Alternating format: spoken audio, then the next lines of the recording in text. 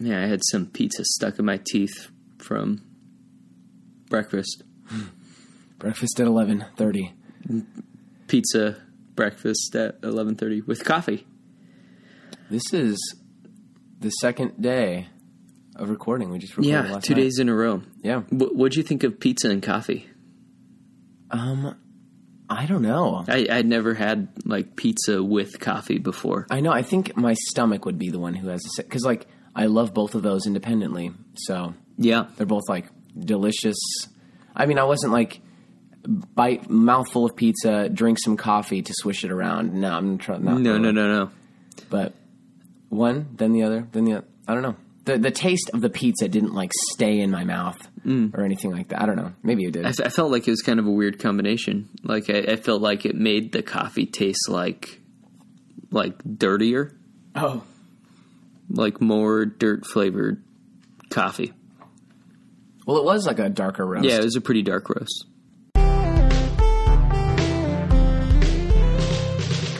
Yeah. That was good. A couple of videos, a couple of podcasts in rapid succession. Yeah. And Should we do a follow-up from yesterday? yeah, I actually have some follow-up. Yeah. Okay, sweet. It's so close. Against the Crooked Sky.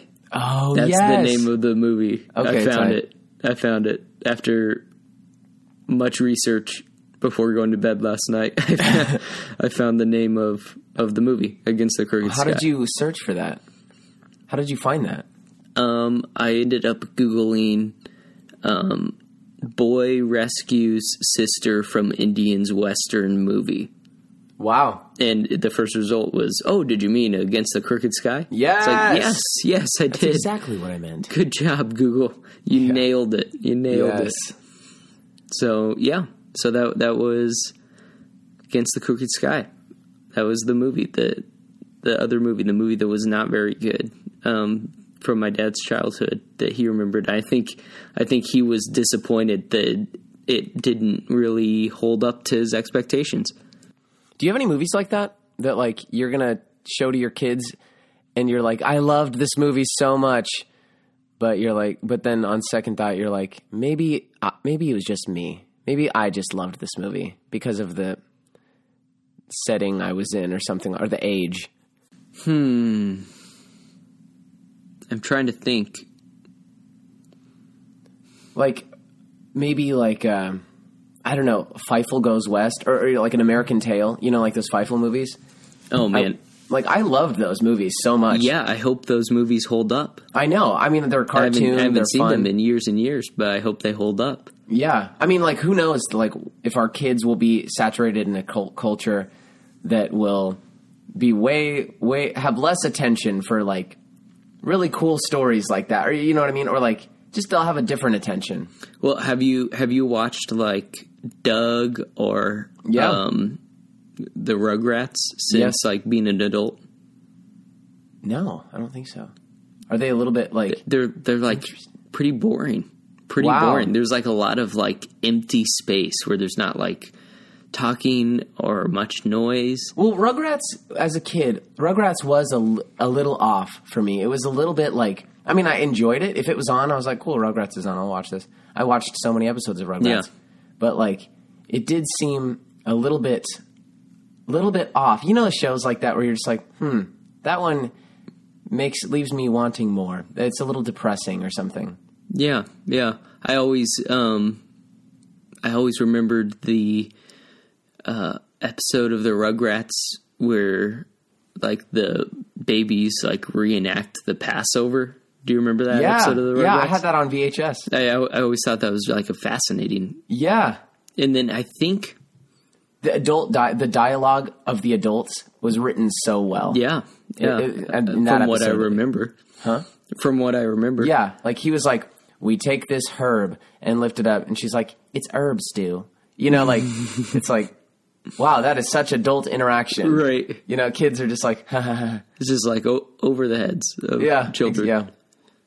Even though it was for us as little kids. I saw the Rugrats in Paris. Is that the name of it? Rugrats in Paris? Yeah. I saw that movie in theaters for like a birthday party whatever year that came out. I was probably like 10. Wow. What about the Rugrats Go Wild? You know what I'm talking about. Is that the one with the Wild Thornberrys crossover? Yep. Yeah, that was a theaters movie. I don't really remember it, but I remember that's a thing. I got a thing in like a Happy Meal box it was like smell-o-vision. So it was like scratch and sniff at certain parts of the movie. I guess. Oh yeah, yeah. I guess there was like a prompt on them. I didn't see the movie in theaters. I don't think I've ever seen the movie, but I guess there was a prompt in the movie that showed you like scratch this part. Yeah, I think I remember that. Yeah. Did you ever see that? Like, what did that? I think I saw it in theaters. Yeah. What did that prompt look like? Was it like I don't know. I have no memory. Weird. I remember smelling the things, and one of the like it was like silly, weird smells that kids would be like, "Ew," or "That's cool." Yeah. Or, you know. But, I don't know. Did you ever hear the dark theory of the Rugrats? No, tell me. The dark theory of the Rugrats is that that Angelica is like insane or struggling with like PTSD, and she's the only child in the movie that's alive. Wow.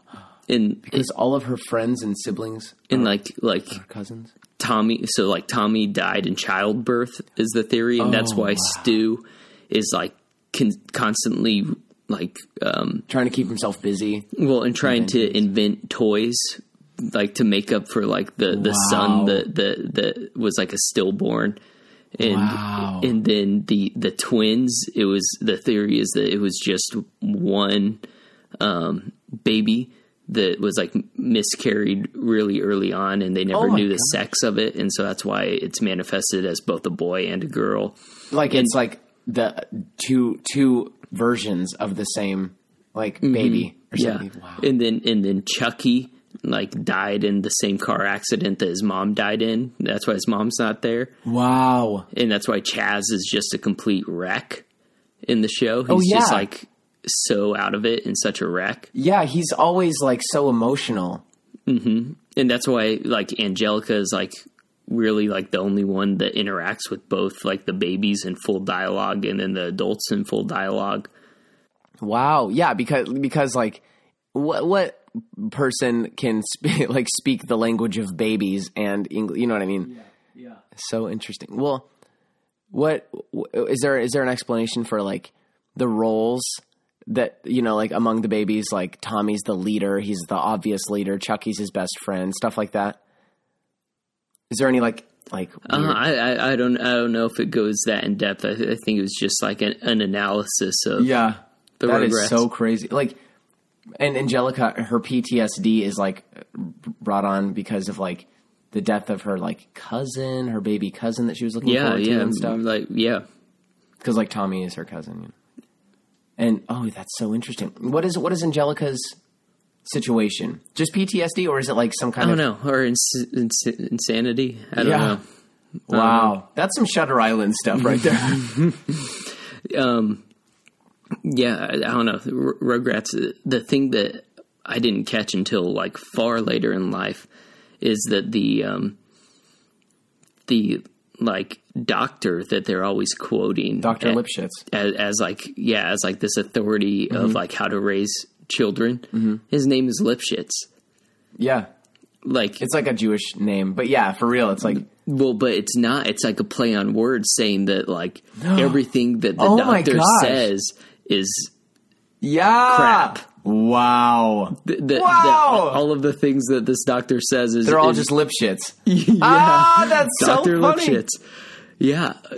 And it's like, this is a children's show, and that goes way over the heads of all the children, but it's like, oh my gosh, like the commentary that it's making on like parenting advice is just like, you can't listen to all of these people, like the new fads of parenting advice, because oh my gosh, anything that they say is just garbage. It's just trying to sell books.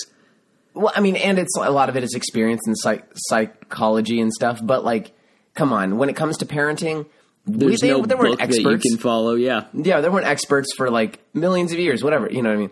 Yeah, that's so interesting. Yeah, I didn't catch that till way later in life. I was like, oh, holy what an crap. interesting catch. Yeah. Yeah. Wow. Okay. Dang.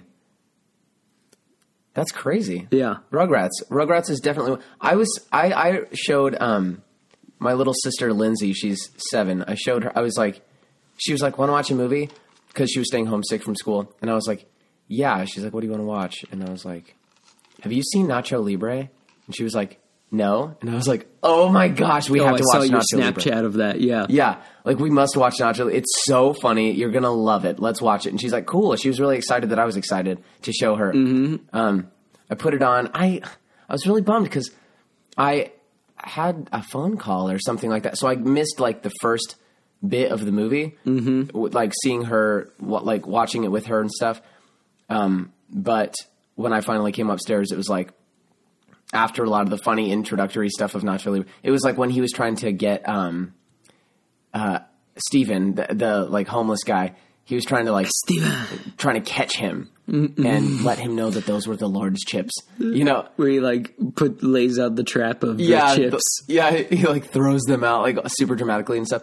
And so we were like watching it at that point together, and she was not laughing at the parts that like, because pretty much the whole movie is just like, oh my gosh, that's hilarious. Yeah. Oh my gosh, that's hilarious. That is so funny. That is so crazy and weird. Yeah. And I don't think she's had enough, of course she hasn't had enough experience in life to know that this is not how people are. This guy is so weird and hilarious. Like, he's like a kid.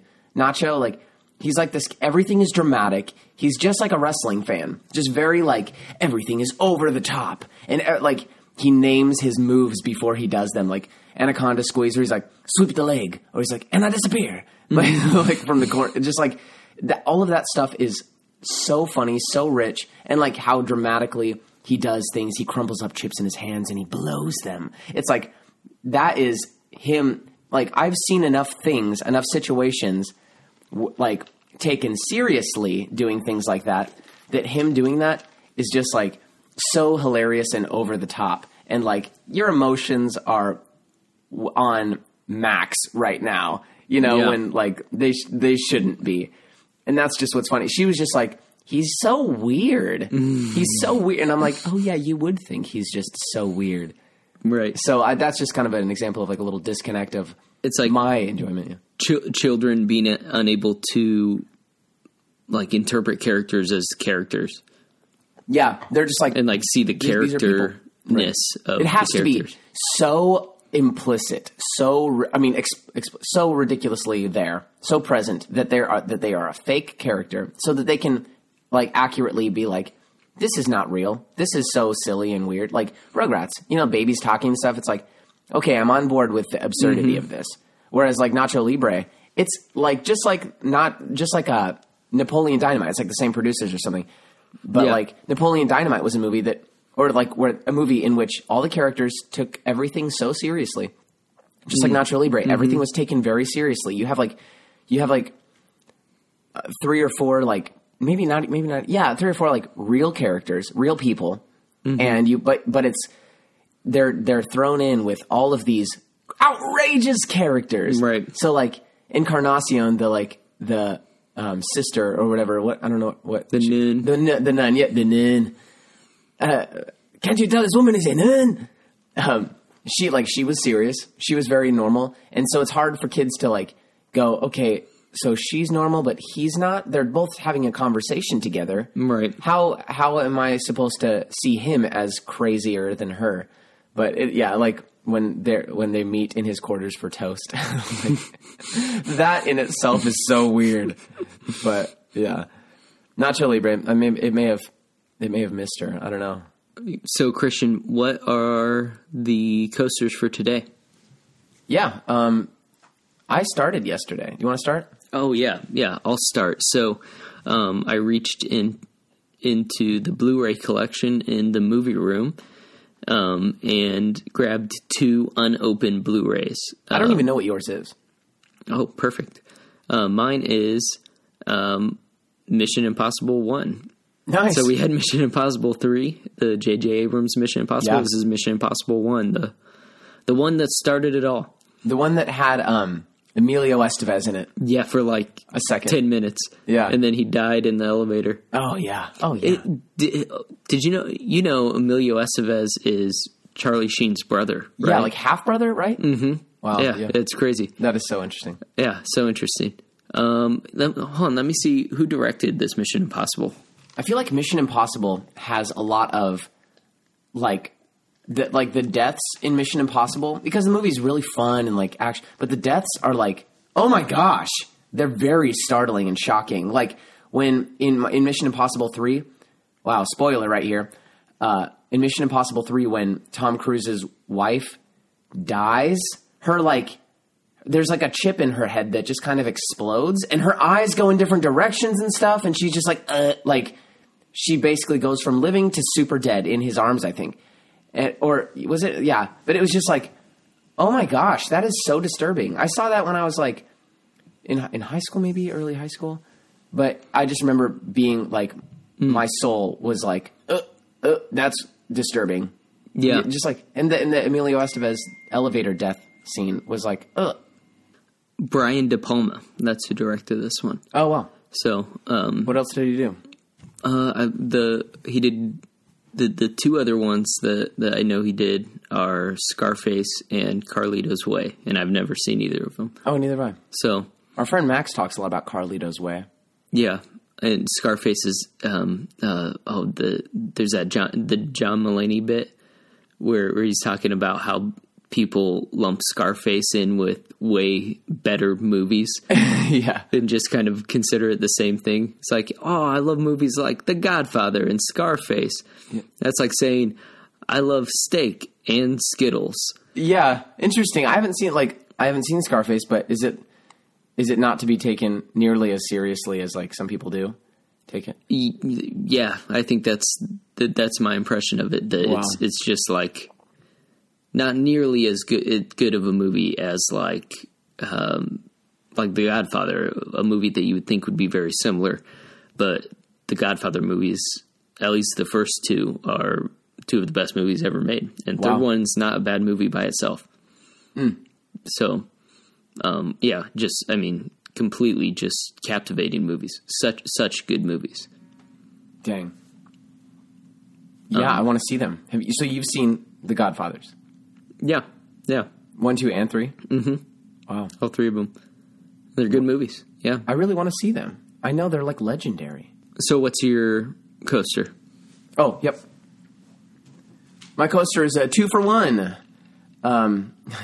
It's labeled "See Them Again for the First Time."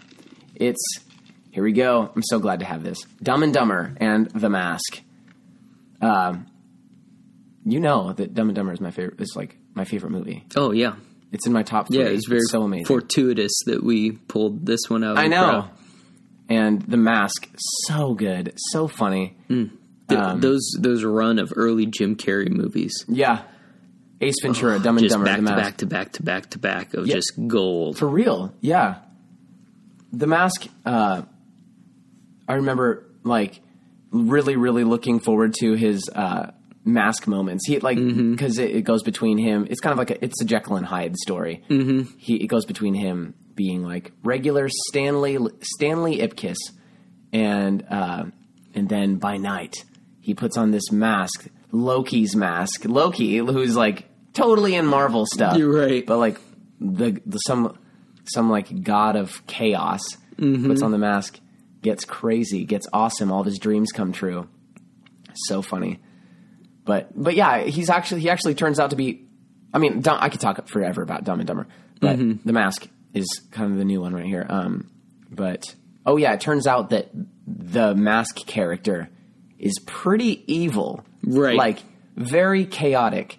And actually, the movie is based off of a comic in which that little Mask character. I don't know if the Mask character in the comics has his like Dr. Jekyll side. I think he might just be like a crazy little guy in a mask or something. I mean, I don't know enough about it, but in the comic, he is very, very, very violent. Like, cutting people's heads off. You know, just wow. So crazy. They really turned that into a comedy. Yeah, for real. Like, I mean, I think he is like silly as he's like killing. It's kind of like a Kick-Ass kind of thing, or like what are other things? You know what I mean? Like kind of like Deadpool. Yeah, kind of like a Deadpool character. Yeah, I'm sure he had some like a ton of similarities to Deadpool, maybe being like breaking the fourth wall and stuff. Mm-hmm. But yeah, but Jim Carrey's take on it is so funny. Yeah, he just ran like it was like, okay, Jim Carrey, you know all of that crazy stuff that goes on in your mind that makes you so funny. Just be that crazy stuff in your mind that makes you so, yeah. Yeah, I feel like those early movies, Liar Liar being another one of them. There was just... Oh, yeah. That one was a bit more serious. Mm-hmm. But there's just so much of, like, just let Jim Carrey be just this physical comedic genius and just let him do his thing and make his faces and make his movements. And I mean, he definitely developed that reputation back then, and it was so good because like he did get like so many wiggles out. But seeing him now in movies more, I mean, like he started like as he got older, he started doing a little bit more like serious stuff, like The Number 23. I mean, I know that wasn't like a super great movie. Mm-hmm. But that was very interesting and serious. Well, and he did The Majestic and Eternal Sunshine of a Spotless Mind.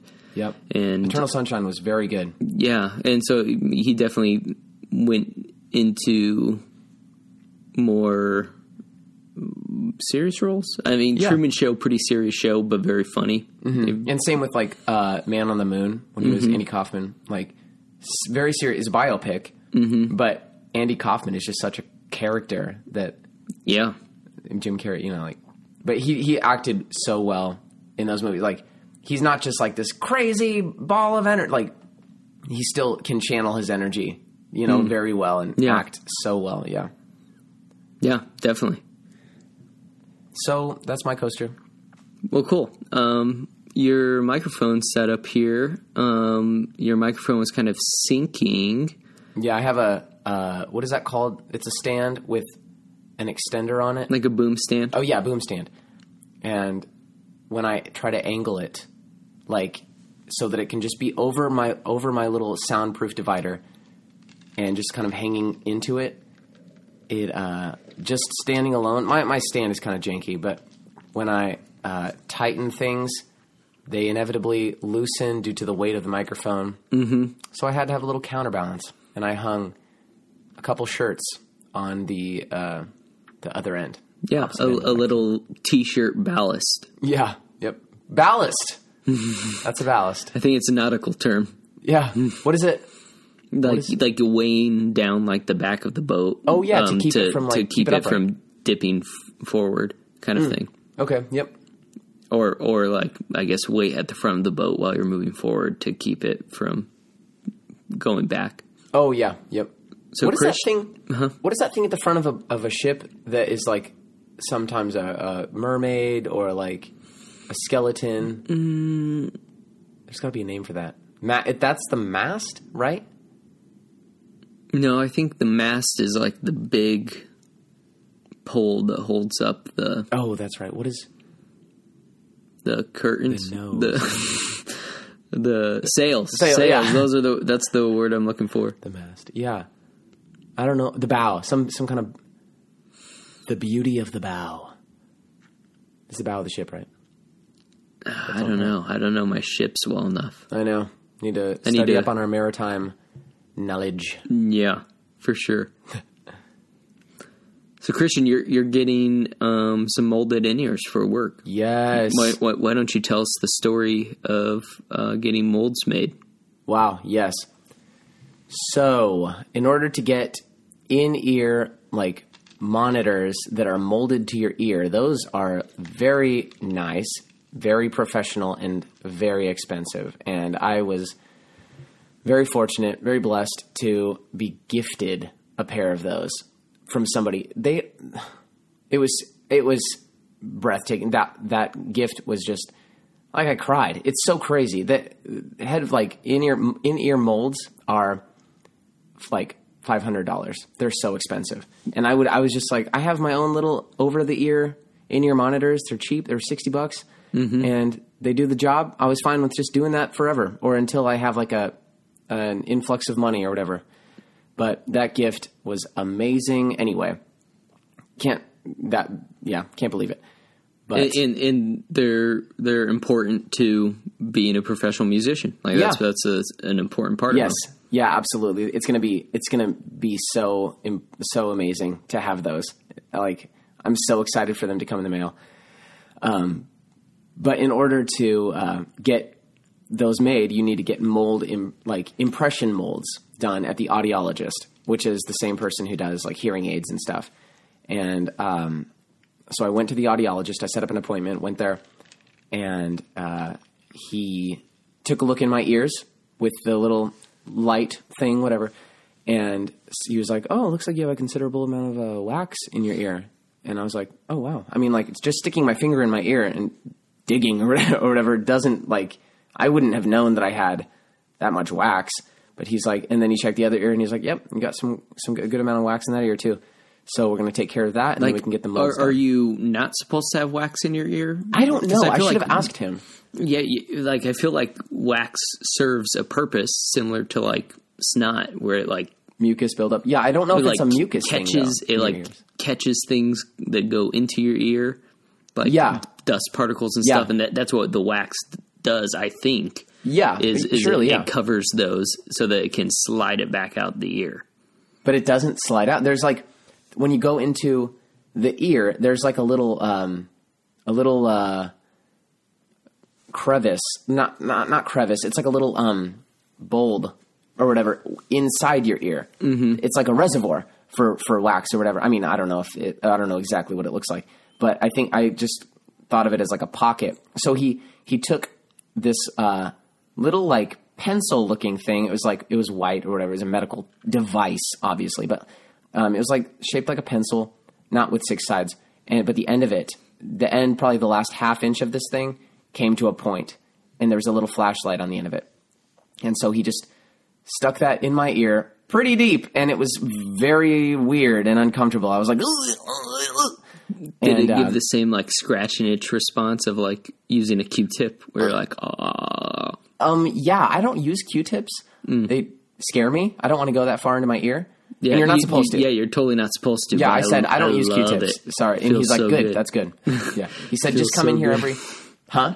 I said, it feels so good. Oh, yeah. I mean, yeah, some people think that. But I mean, once you like start using a Q-tip, like, isn't it kind of like addictive or something? Like, it's like. No, I mean. No, I mean. It just feels good. Oh, okay. Like, the more you scratch, the more it itches. Right, yeah. It's just like a vicious cycle. But yeah, that's not good. That's not good for your ears. He's like, yeah, good you're not using Q-tips, which is so funny. What are Q-tips for? Taking makeup off, I guess, or something. Yeah. It says right on the box, don't use in your ears. It does? Oh, yeah. Oh, wow. That's like the only use I've ever the first use that I thought. That's like the main use that they're bought for. Yeah, for real. But he said, just come in here every like 6 months to a year and I'll just take the wax out of yours. But so he started digging in there, and I was like, and like at one point it like hurt. It was like a little poke, and that's like so close to my brain and stuff. It's not like I was afraid of him touching my brain, but I was like, that is so central to the core of my head. You know, I'm just like, I mean, realistically, it's not even close to the core of my head. But I was just like, it's so far. And dug it out, and he pulled it out of my ear and showed me. It was a dime size amount. It was so much wax. I was like, wow, who would have thought that's how much wax was in my ear? That's built up over my entire life, I guess. Yeah. I don't know how it disposes of itself, but... Well, it makes it back out your ear. Somehow. Yeah, down the ear canal. Or maybe it could. Like, have you ever seen somebody with like leaky ears, and you're like, oh, like they've got like wax, like visibly, like trying to come out. Trying to come out, like on their ear holes. But this was so. It was not liquidy. It was so just like like stiff, like chapstick material. You know what I mean? It was just like super in there.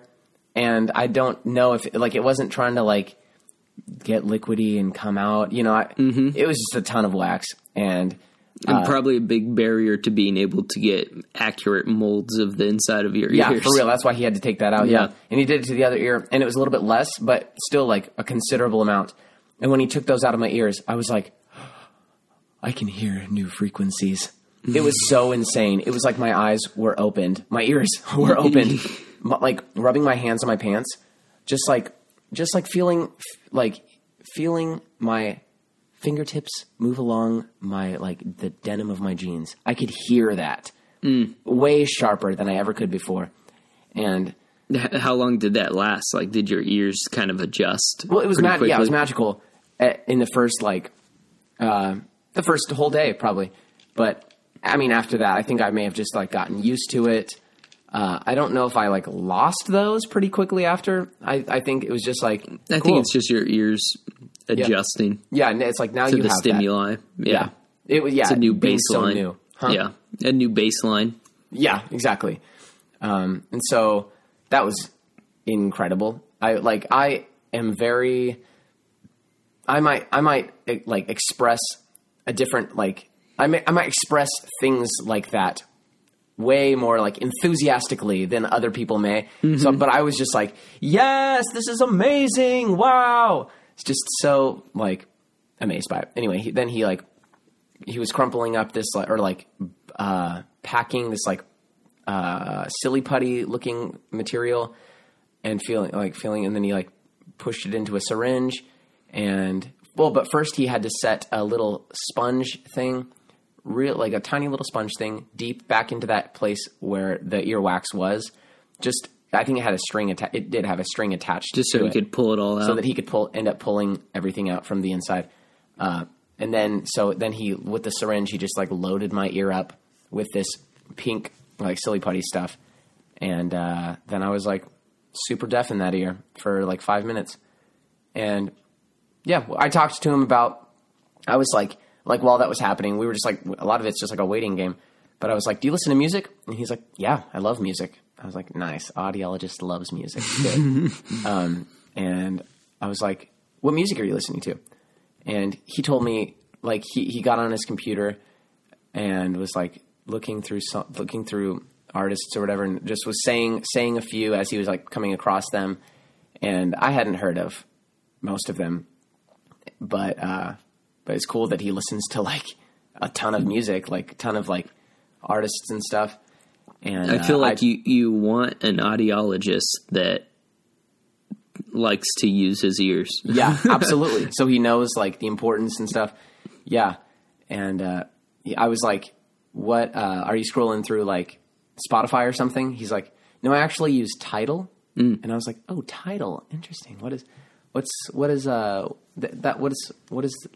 Tidal like? That's a thing that I know that like Jay-Z owns that. And there's like, you can only get like a lot of albums from like Jay-Z and Beyonce and Kanye, like from Tidal first, you know, and then it is released to the like public. Yeah. They're not going to miss out on all that money. Right. For real. But he was just like the quality, it's CD quality. It's better than MP3 quality. Right. Most people don't realize that like CD quality is significantly better. It's a much less compressed quality of audio. Yeah, wow. Than MP3s. Yeah, I that made me like very, very much want to like consider buying a subscription for Tidal, because I'm like, wow, I really want that amazing. I mean, the library is like minuscule compared to Spotify. Yeah, but it's just like interesting. I might consider that purchase. But yeah, so that whole thing got my molds made and shipped them off to All Claire, which is the in-ear monitor company. And I'm really excited to get molds. I mean, my molds back. Yeah. It's going to be awesome. Well, sweet. Yeah. So Christian and I went to my sister's dance concert this last Saturday night. Oh, wow. Her last dance concert of high school. Yeah. And first of all, Katie did really, really well. Yeah, don't all the seniors have solos? No, but they did have like highlighting the seniors moment. Oh, cool. Yeah, she did really well. Like in a lot of her dances, awesome. There were, she was always in a prominent position, and cool. There was like you could tell that there was like people like looking out of the side of their head for like the next moves because they were unsure, and Katie knew all the moves and like was one of the people that people were like leaning on to know what the next move was. Oh wow! Oh, a lot of girls dancing. Yeah, looking out the sides of their heds. I see. Yeah. To try to figure out like, oh shoot, what's next in this song? She just knew. She's a dancer. Yeah. Yeah. So that was really cool, but it got me thinking about the art of dance to raise more questions about art. Yeah. But so like they had an awareness dance that was like to raise awareness of mental health disorders. Wow. What did that look like? Like any of the other dances, except with like a slideshow of words going on the side, on like screens on the side. Huh. But I don't know. Was it done well? I don't know if it could be done well. I don't. That's kind of what got me thinking about this. Is like it. So one, it was very distracting trying to read what's on the screens and watch the dance. So you kind of have to do one or the other. Yeah, that's true. And it was unclear what they wanted you to do because there was like words going the entire time. You couldn't like look at the screen and look back at the dance. Like you had to like look at the screen to read the whole slide and then read the next slide and read the next slide. Interesting. So yeah, that was kind of one thing that I was looking at. I'm like, I'm just not sure how effective that is. And it kind of reminded me of maybe our favorite SNL skit, the high school theater troupe. Yes. Where it's like high schoolers thinking that they're doing something significant, but you're just kind of left like questioning the efficacy of what is happening in front of you. Yeah, she's like, meaning. Mm-hmm. Yeah. And, oh man, that SNL skit is just... Yeah, it's so brilliant. funny. There's a couple of them. That's such a good one. Because, like, we were in theater in high school, and it's like, yep, seen that. We didn't do a ton of stuff like that. No. But definitely when we went to, like, competitions and stuff, like, yep, you're going to see a bunch of black boxes moved around and manipulated as the set. And people trying to say things that, like, they just sense so much meaning in what they're saying. Mm-hmm. And they're trying to raise awareness, or they're trying to bring you to some understanding of life. And you're like, okay. you're like, just tell a story. Yeah, just tell a story. We will get it if through the story, not through you telling us the government. What is it? Like, hi, I'm a corporate sellout. It just like, was weird. Like, what? Yeah. So yeah, I'll definitely put a link in the show notes to that SNL skit. Yes, do it. But so like dance, I don't think it's meant to be a narrative art form, but at the same time, I feel like without... I think it could be narrative. Well, like I feel like without a narrative, like most of the dances are just like dance moves. And I feel like without a narrative, especially when you're sitting through 2 hours of 20 different dances, it's just like, okay, come on. Like, I don't know what is going on anymore. Like my brain is kind of melting. Just like I have nothing to grasp onto to relate to analyze and think about. It's just dance moves. And there's a few that were kind of narrative, but so yeah, that was definitely one thing. And then the other thing that I thought about was, so there's always like 1 to 5 guys spread out through all the dance classes at these dance concerts. Yep. And sometimes there's like one or two in the group together, and it seems like a huge afterthought about like their role in the dance, because you don't want to, like, every time there's a guy in the dance, I understand you don't want to always just highlight the guy and make him play like a role, kind of like a narrative where he's playing like a character in the dance, even though I think that would be effective and interesting and people grasp for stories, and that would give a story to the dance. So trying to just make him part of the dance company when he's the one guy in 35 people and the rest are girls, and all the girls are dressed the same, and then the guy just is wearing like a black t-shirt and black pants. Yeah. And like he doesn't even, like, his clothes don't resemble the rest of the clothes, and he's obviously the only guy.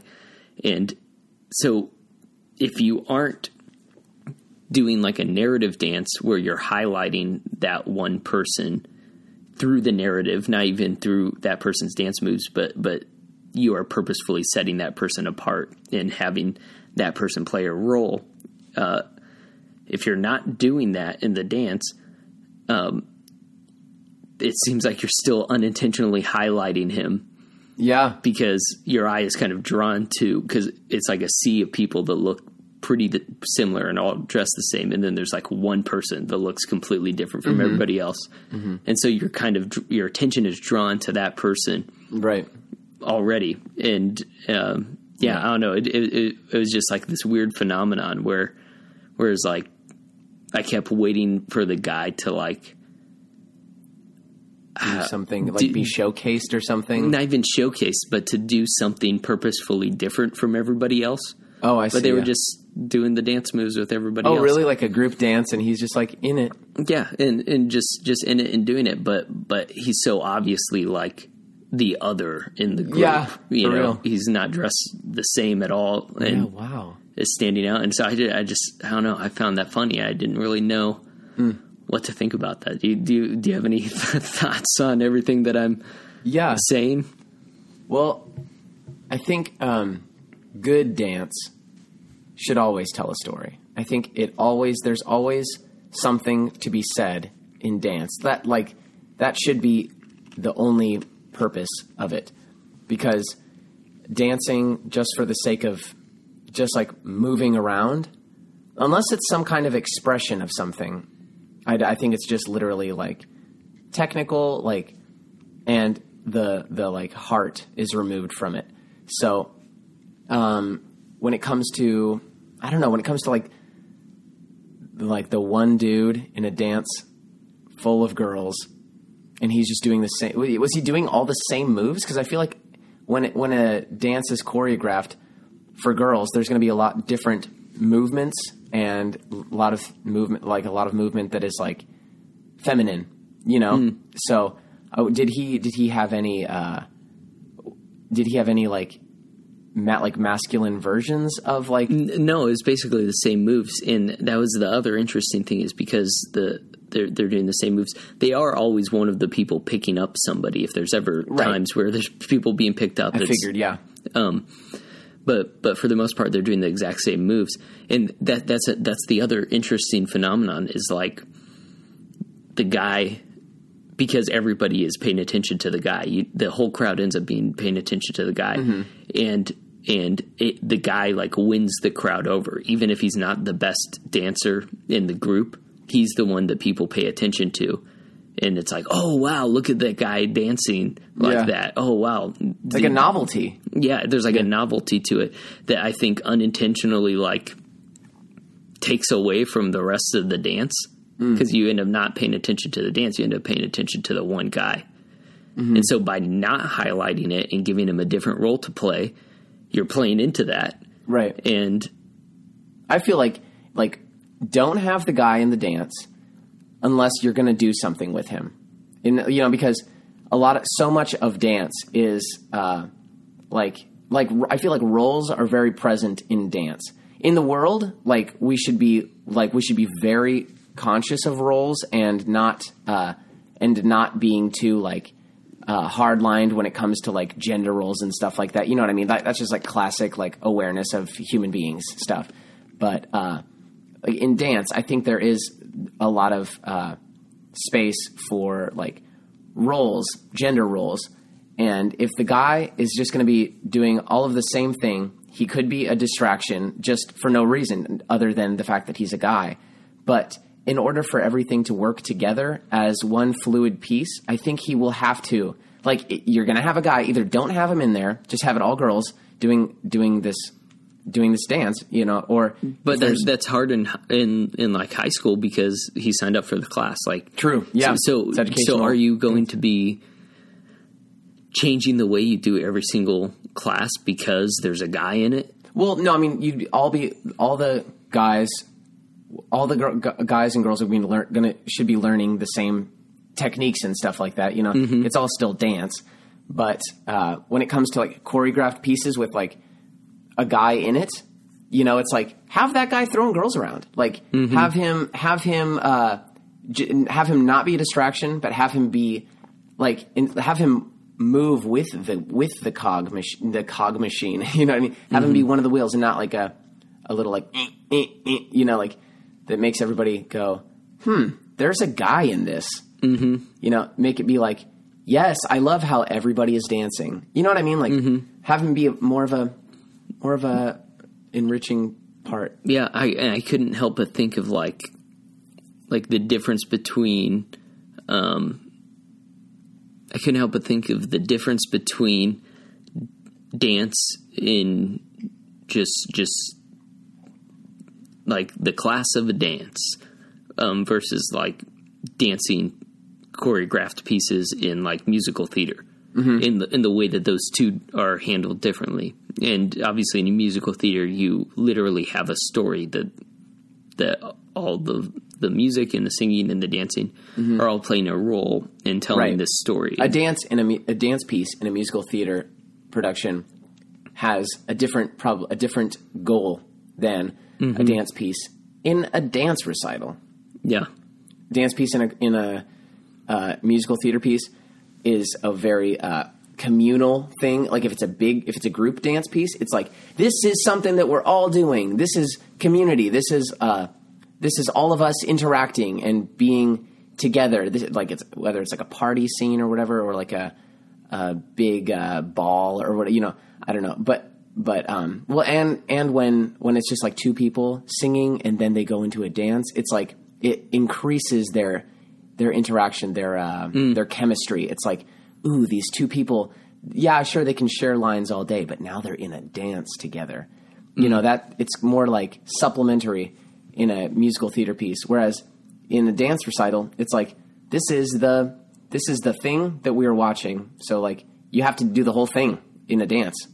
Tell the whole message, tell the whole story, get the whole point across in a dance.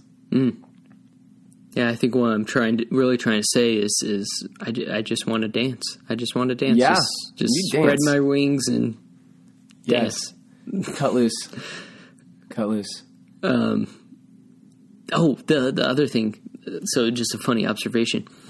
I've been to a number of these throughout the last like 10 years because of all my sisters. And or have all of your sisters been in dance? Was Morgan in dance?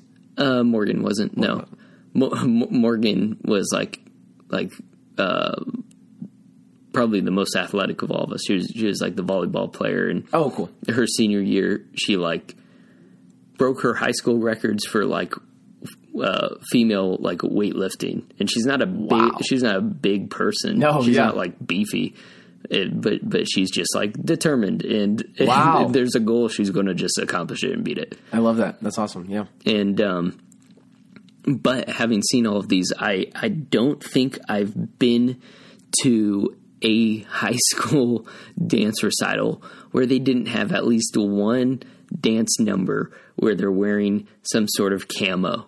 I don't know what the fascination is with that, but it seems like a super like go-to theme for a dance is we're going to put on camo and we're going to play like baggy camo stuff? Baggy camo, and we're gonna play like a rock song, and we're gonna be edgy dancing in camo to a rock song. It's probably like a lot of more hip hop stuff is done in that. I don't know. It was just they were doing all kinds of genres, right? Yeah. I mean, it wasn't as varied as I'd love it to be, but so yeah. I don't know. Nice. I used to watch So You Think You Can Dance. I don't know if that show's still going. I think it's not. But I don't even remember that show. I watched a couple. You don't remember that show? It was It's different from Dancing with the Stars? Yeah. Oh yeah, it's like American Idol, but for dancers. You know, but like I just loved it so much. It was very entertaining. So entertaining. Solo dance stuff? Was there a lot of solo dance stuff? Like, was it all solo dance stuff? No, it was. They were paired. They were put in pairs. Well, the audition process was really awesome and funny. The dynamic is so different from like a singing show, because in a singing show, like it's just your voice. It's just your voice, and some people have hilarious voices, terrible voices, terrible song choices, really good moving song choices and voices and whatnot. But like when it comes to dancing, for some reason, like it still is like an expression of art, just like singing is, but it is for some reason way more intimate. You know, if you like, because you have to be intentionally moving. When people are singing, they could just be like not putting forth very much effort, and it sounds. You know, the sound reflects it, and it's not as like, you know, I guess there's not as much like stake in like, yeah, your voice is horrible, but whatever. But like in dancing, you get people like in the audition process coming on stage and just like giving it their all, but it's like terrible. It's crazier when it's like somebody's giving it their all in dance and it's bad than somebody like giving it their all in singing and it's bad. I don't know. That's just something. Because it's your whole body taking part in this, like responding to a song, you know, or like using emotions and stuff. So interesting. And, the show was just made really cool. At the end, everybody was like paired up, a guy and a girl. And it was just like partner dances. And they were given different genres every week. Like each individual couple was given their own genre of dance. And I learned so many genres of dance from that show. That's interesting. Did they all already know like genres of dance? Yeah, they were all well. And what was cool was seeing like people who, because everybody had their own dance that they felt the most comfortable doing. Some of them could have had experience doing all kinds of dance, which was really cool. That just made them really versatile. But like when you get like a hip hop dancer that you know is now on the show, like. They would wow you a lot with like their contemporary abilities or their ballet abilities, you know, or their ballroom abilities. There were even like subgenres of like hip hop and of ballroom. Ballroom has tons of different subgenres, foxtrot and like the tango, the waltz, a bunch that I can't remember. But like hip hop had crumping. Crumping is like such that was a dance style that I was like a crump walk. I don't know what does that look like? I think it's a crimp walk. Oh no, yeah, it was like the crump had like anger and like stank in it. It was like maybe not anger, but it was very. It reminded me of the like what are those like Polynesian dances? Wait, is that Polynesian? Dance stuff like the like Morai or Hawaiian like warriors, you know, whatever. Like what is I don't know, oceanic. Yeah, like I think the New Zealand like rugby team does that like when they're like slapping their legs, and like tongues out and they're very like that was kind of like what I would compare crump to, but it it was just such a cool. Cool show. I just learned a ton about dancing, and I was moved a lot, you know, in a lot of the dances. You're like, wow, that is telling an amazing story. I don't know. I had a new appreciation for dance after that. Interesting. So, Christian, we were talking yesterday to somebody from California, and the conversation took a turn down a familiar road for the two of us. Yep. Of somebody not from Arizona, just that is living in Arizona, somebody that has chosen to move to Arizona. Yep. Out of their own free will as an adult human being, has chosen to move to Arizona, and just hates Arizona, or it's not nearly as good as their or at least fails to even try to appreciate Arizona, right? Well, to the same level of wherever they came from. It's funny because they like, of course, there's a subjectivity where it's like your home will always be somewhere else, whatever. But then they like try to take it on objectively. Mm-hmm. You know, they're like, Arizona sucks because blah blah blah, and it's less like it's not my home. It's not as familiar to me. It's not like the place that I came from. It's it's never from a standpoint of understanding their own biases. Right. I mean, like, I definitely understand my own biases. Right. I love Arizona. It's my home. Like, I'm definitely trying to push Arizona objectively as well. You know what I mean? In my arguments. Because it would be such a lame argument if I'm, like, just going subjectively, like, come on, that, like, neighborhood that I grew up in is so cool. Right. I have to be like, biomes. But it's, I don't know. It's a very, interesting phenomenon. I see it a lot in the sports world as well. Like, people that move to Arizona, they're sports fans of other teams, and they're like, "Oh no, you don't understand. Like back in New York with the Yankees, or back in Boston with the Red Sox. Like you guys don't even understand baseball." It's like, your guys' baseball team has been around for over 100 freaking years. For real. Like, the Diamondbacks didn't exist before 1997. Give us some time to grow some culture behind that. Like, yeah, for real.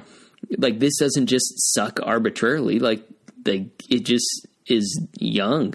Like, like it takes time to develop culture. Yeah, for real. Sports teams and sports, because so many people from Arizona are from someplace else. Arizona, before the invention of air conditioning, was very sparsely populated. Right, yeah. And then from like the 1950s onward, Arizona just continually rises to being a more and more populous state, and Phoenix continually rises up the charts of being a more and more populated city. Mm-hmm. And if everybody is from someplace else, of course, right now there isn't a lot of allegiance and culture surrounding the sports teams, and the sports teams that have been here a long time, like the Phoenix Suns. I guess sport team that has been here a long time, like the Phoenix Suns, does have a strong culture and a strong pull to the team. I think native Arizonans would desire the Phoenix Suns to make Phoenix Suns great again. To see the Phoenix Suns win a title probably more than any other team. I know that would do my heart great to see the Phoenix Suns back to the type of team they were in the 90s and the 2000s, and to be continually one of the top teams. I mean, the Phoenix Suns, not to make this a sports podcast, but the Phoenix Suns are one of the top 5 winningest franchises of all time. Wow. Like they have been a successful team and do have large support, and there is a big culture supporting the team. And I think neglecting that just because you come from Chicago and you're like, oh, the Bulls, we had Michael Jordan. It's like, yeah, okay, you had Michael Jordan. Yeah, the team was great. I'm not taking away from that, but like, that doesn't mean that you can't appreciate Arizona. Like, you moved here, and I'm not saying you have to become a Suns fan, but just poo-pooing every attempt for somebody else to enjoy their team because you think your team is better is just like this juvenile mentality to have as a sports fan. Yeah, I mean, I haven't really had any, like, when I'm trying to win somebody over to Arizona, well, it doesn't need much winning over to, but because it pretty much speaks for itself because it's pretty awesome. But when I talk to people, sports doesn't come up as much as the heat Oh, the heat. Oh, it's so hot. It's so hot. Oh, yeah. So tell that to everybody who, like, just super lives here. We're like, we're not just like, man, I'm out of here. No, there's obviously, like, you just kind of deal with stuff. Just like, when I was in Kansas, like, the cold, screw that so hard. Okay. I hate the cold so much. -degree windshields shouldn't even exist. How did people ever live there? That is just ridiculous. Oh, it's miserable. It hurts my bones. Oh, and you can't put on enough clothes to make it feel okay to be outside. Right. Any tiny inch of your body that is revealed, which has to be parts of your face, miserable. Like, that does not, like, yeah. But, the heat. What's like, just like the cold in really cold places, what do you do with the heat? You just stay inside. I mean, or even better, you go and swim. You go in the pool. Yeah. You enjoy it. And the shade is beautiful. Like, even in the heat, like, you're not going to be like on a hot day, you're going to be smart. You're not going to be like running a mile, you know, in extreme heat. You're going to be like, you could go to the park. You could, like, you know what I mean? Like, you're not going to die because it's really hot. And what gets me is people that move from the Midwest and they're like, it's so hot here during the summer. I would take the summer in Arizona over the summer in Missouri any day. Wow, yeah. Because Missouri, it's got like 100% humidity during the summer and you're just like miserable. Yeah, like immediately it's sweaty. only 95 degrees, but it's 100% humidity. Yeah. When it's 110 degrees and 0% humidity, that's far better. It's so much different, and it's such a better option. That's true. Well, the girl we were talking about from California, she's from the Bay Area, and she said that in California it doesn't get as, she was like, and the winter here was so cold. She's like, the winter in California does not get as cold as it gets here, and the summer does not get as hot as it gets here. That was a difficult thing to, like, be like, well, yeah, I'm just like, Arizona is still better. But then you're also living in California. That kind of sucks. Yeah. California. She's from the Bay. Oh, yeah, I said that she's from the Bay Area. She's from Oakland. But, like, I don't know. What are some things what's amazing about Arizona? So, I mean, cost of living in Arizona. The reason people continue to move to Arizona is because of the cost of living. It's significantly cheaper. Most of the people moving to Arizona are from California because the cost of living is so much cheaper here.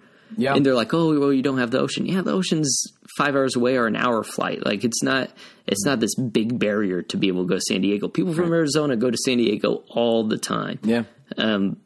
So, like, but we also don't have to put up with, like, living by the ocean and earthquakes and mudslides and we don't have to put up with all of that, and I think it's worth not putting up. We don't really have a lot of potential natural disasters.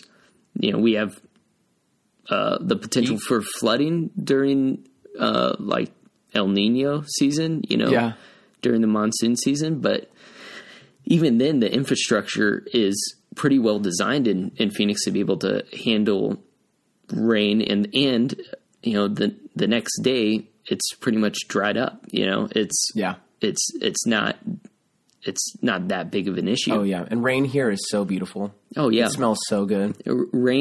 Desert rain is the best rain. Oh It all comes at once, and it's these beautiful, strong, powerful rainstorms with thunder and lightning, and you're right. It smells good. It's beautiful. It doesn't just like mist for 5 days straight like it does in Oregon, which I love Oregon. That's one of my favorite states. But I'd probably take the Oregon coast over the California coast.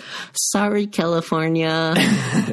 but the in Oregon it'll just mist forever and just rain all day every day. Mm-hmm. And in Arizona it's like beautiful, beautiful sunny skies, just skies for miles. The sunset is insane. Oh, I would bet the Arizona sunsets are the best sunsets in the world. Oh, absolutely. Oh my gosh. I've seen sunsets in, I don't know, 20 different countries and almost every state.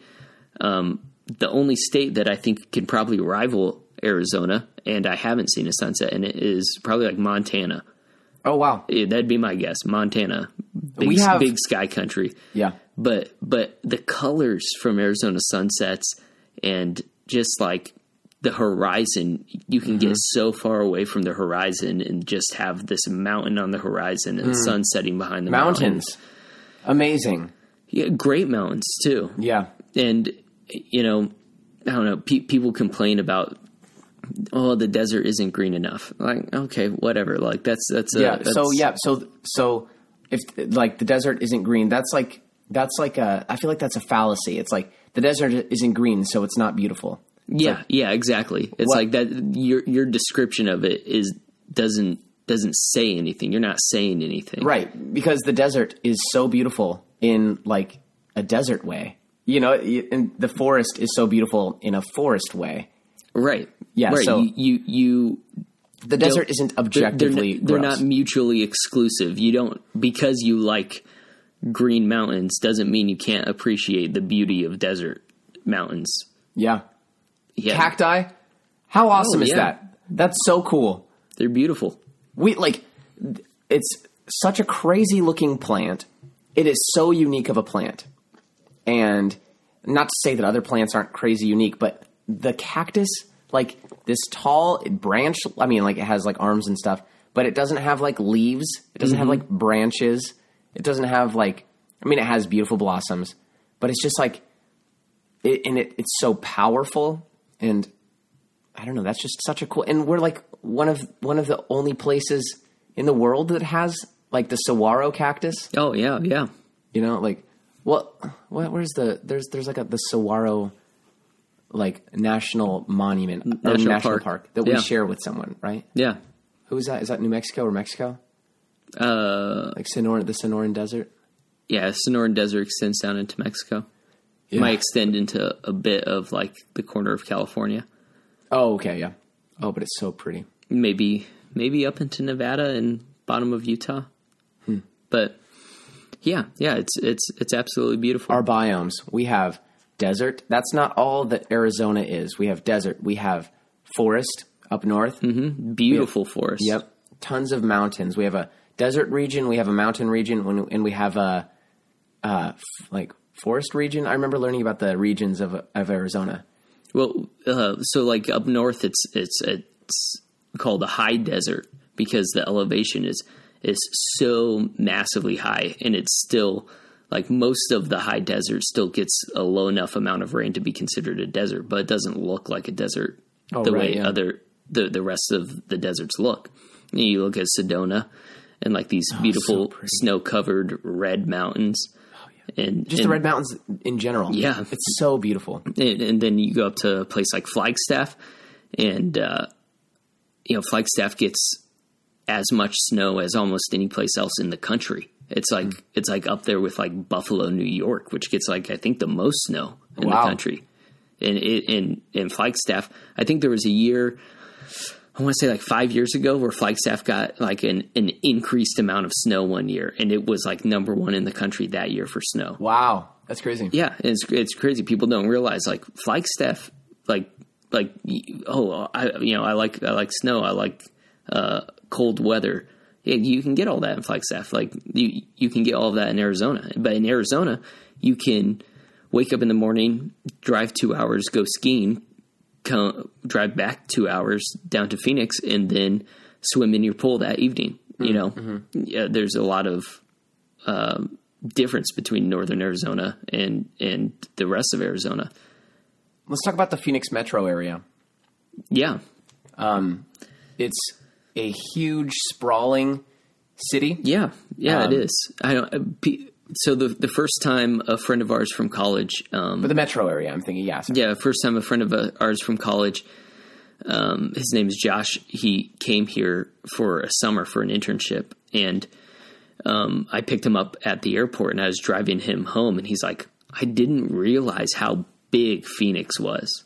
He thought it was more like Kansas City, where Kansas City is like a major city, but it's like there's Kansas City, and then there's a big space of nothing, and then there's Tonganoxie, and there's Bonner Springs, and there's all of these other cities, but there's like these wide gaps in between the cities, and like the cities are distinctly cities.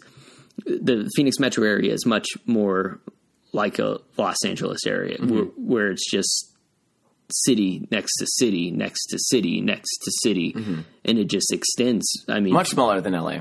But. Yeah, smaller than the massive LA area, but similar in the way that the metro area kind of all around it is the LA area includes Anaheim and Pasadena, and like all of that area you can call LA area. Maybe the people in Anaheim are like, no, we're Anaheim. Right, yeah.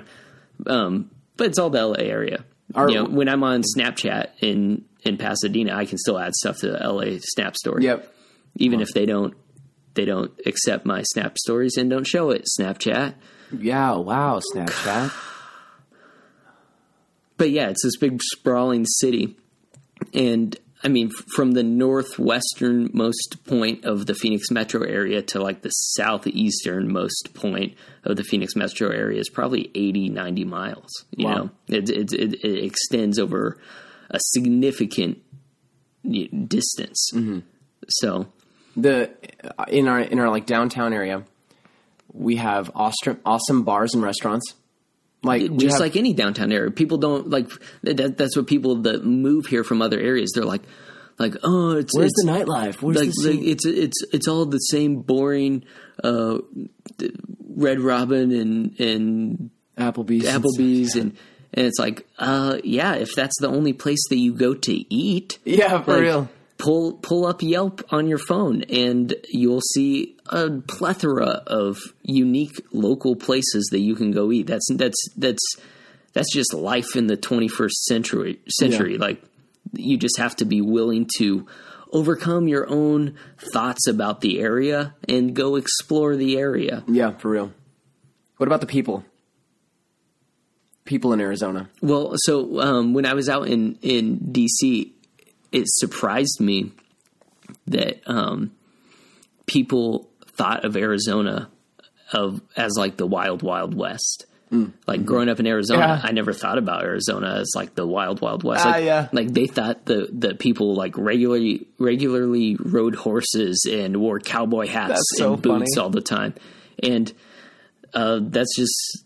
I mean, there's some people that wear cowboy hats and boots, but like that's definitely not the norm. Way more of that in the Midwest. Yes, you see way more of that in the Midwest. Way more in the Midwest. In the Midwest, they don't have that reputation. But like, go to Kansas City, you're going to see way more people wearing cowboy hats and boots than you do. Tons of like Western bars, saloons, and stuff. Yeah, that's way more of a thing, and that's just not the reality of a metro area of 4 million people. It's a very large population base, and the vast majority of them aren't cowboys because there aren't enough cowboy jobs to sustain that many people. You have to have lots of industries, and there's lots of industries in Arizona, lots of companies based in Arizona, lots of tech companies, GoDaddy's based in Arizona. And I mean, it's a major player in the United States world stage. The largest public university in the country is in Arizona, with Arizona State University as the largest undergrad enrollment in the country. Wow. And that's cool. Grand Canyon University has the largest online enrollment in the country. Wow. And University of Phoenix is the largest solely online, or mainly online, like degree completion MBA program in the country. Like, wow. Yep. Wow. So I mean, maybe we hold the record for having like the 3 biggest diverse college programs, in the country. And people, nobody realizes that. Nobody thinks about that. But right. I mean, but because it is so unrealized and unrecognized, and it's Phoenix just kind of goes and does its thing and doesn't really care about the rest of the country. I think the rest of the country thinks, that Phoenix, ebbs and flows the same way the rest of the country does, but we just kind of do our own thing, you know. And not to always bring it back to sports, but you see this in like the way ESPN broadcasts sports. It's like LA, Chicago, New York, DC, like that's their main focus of the sports world. And, you know, Phoenix just kind of sits and does its own thing and just kind of, it doesn't get any coverage. Even when they're doing really good, like they barely get any coverage compared to the, you know, the major, you know, New York area sports teams. There's probably a lot to be said about the youth of America, of Arizona, the youngness of it. Yeah. Like, it is still a young state. It's the third to last state ratified in the union. Yeah. So we're like making, still like in many ways, like making a name for ourselves as far as historicity goes and tradition goes. But, and that probably has a lot to do with why we're kind of a lone wolf culturally. We're just kind of doing our own thing. I mean, we have a lot of influence of other states, but I feel like there's a perception that Arizona is like the odd state.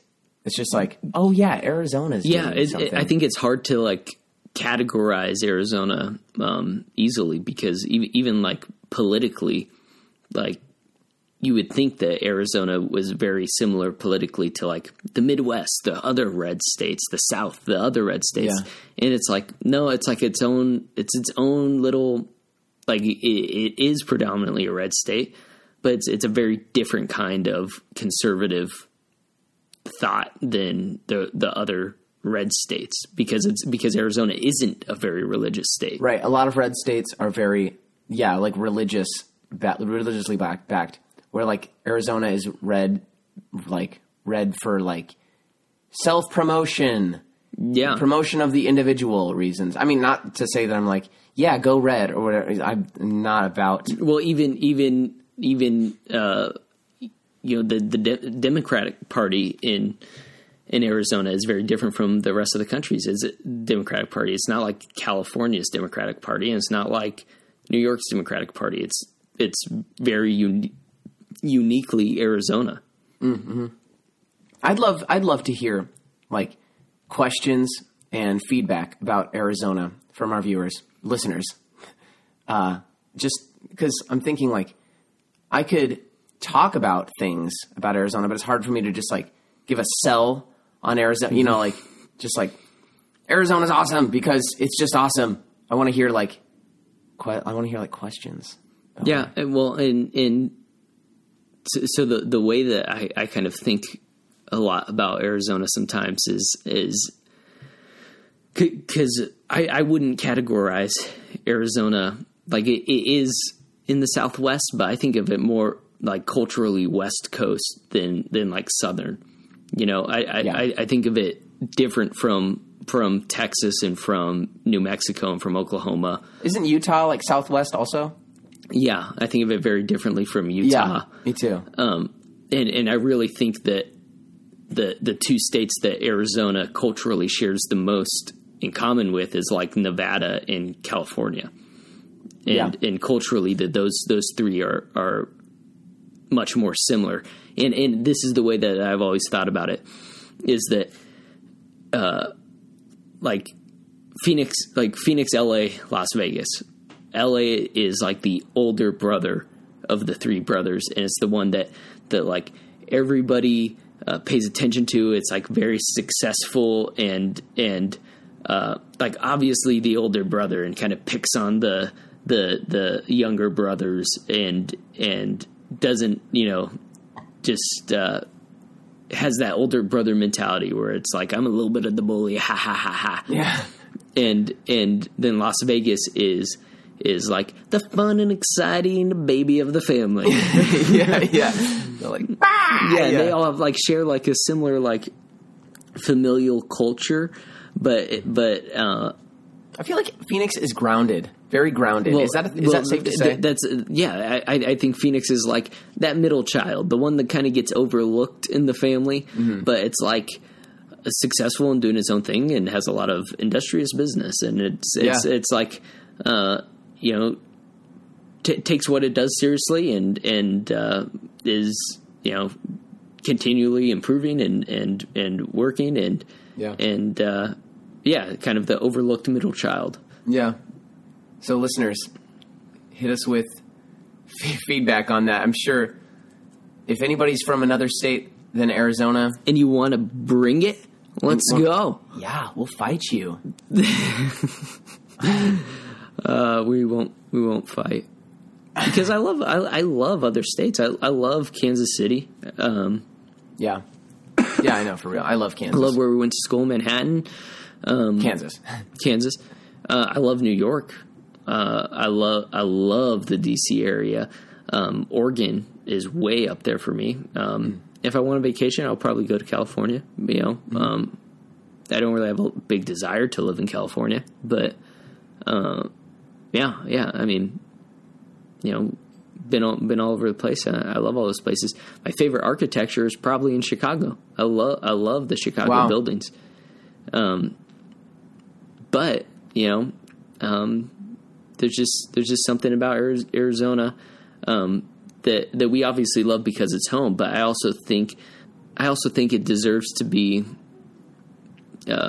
defended when it's looked down upon for being Arizona, because we're not saying that it is obviously and objectively the best state, but we're saying that it is definitely a state that deserves consideration for more than just what most of the country thinks about Arizona.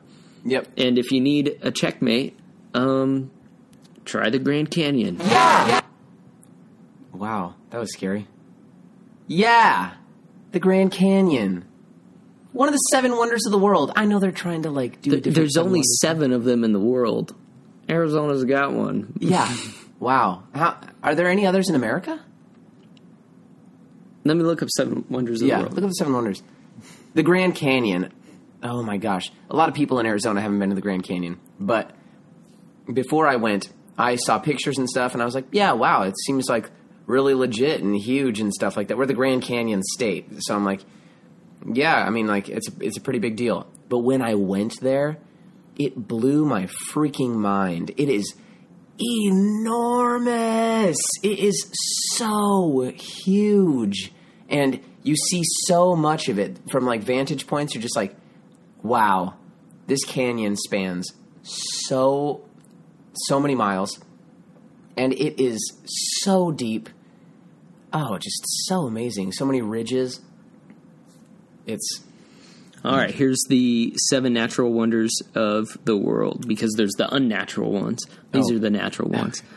Mount Everest in Nepal, Victoria Falls in Zambia and Zimbabwe, the Great Barrier Reef in Australia, the Northern Lights, the Paracutin volcano in Mexico, the harbor of Rio de Janeiro, Brazil, and the Grand Canyon. Yes.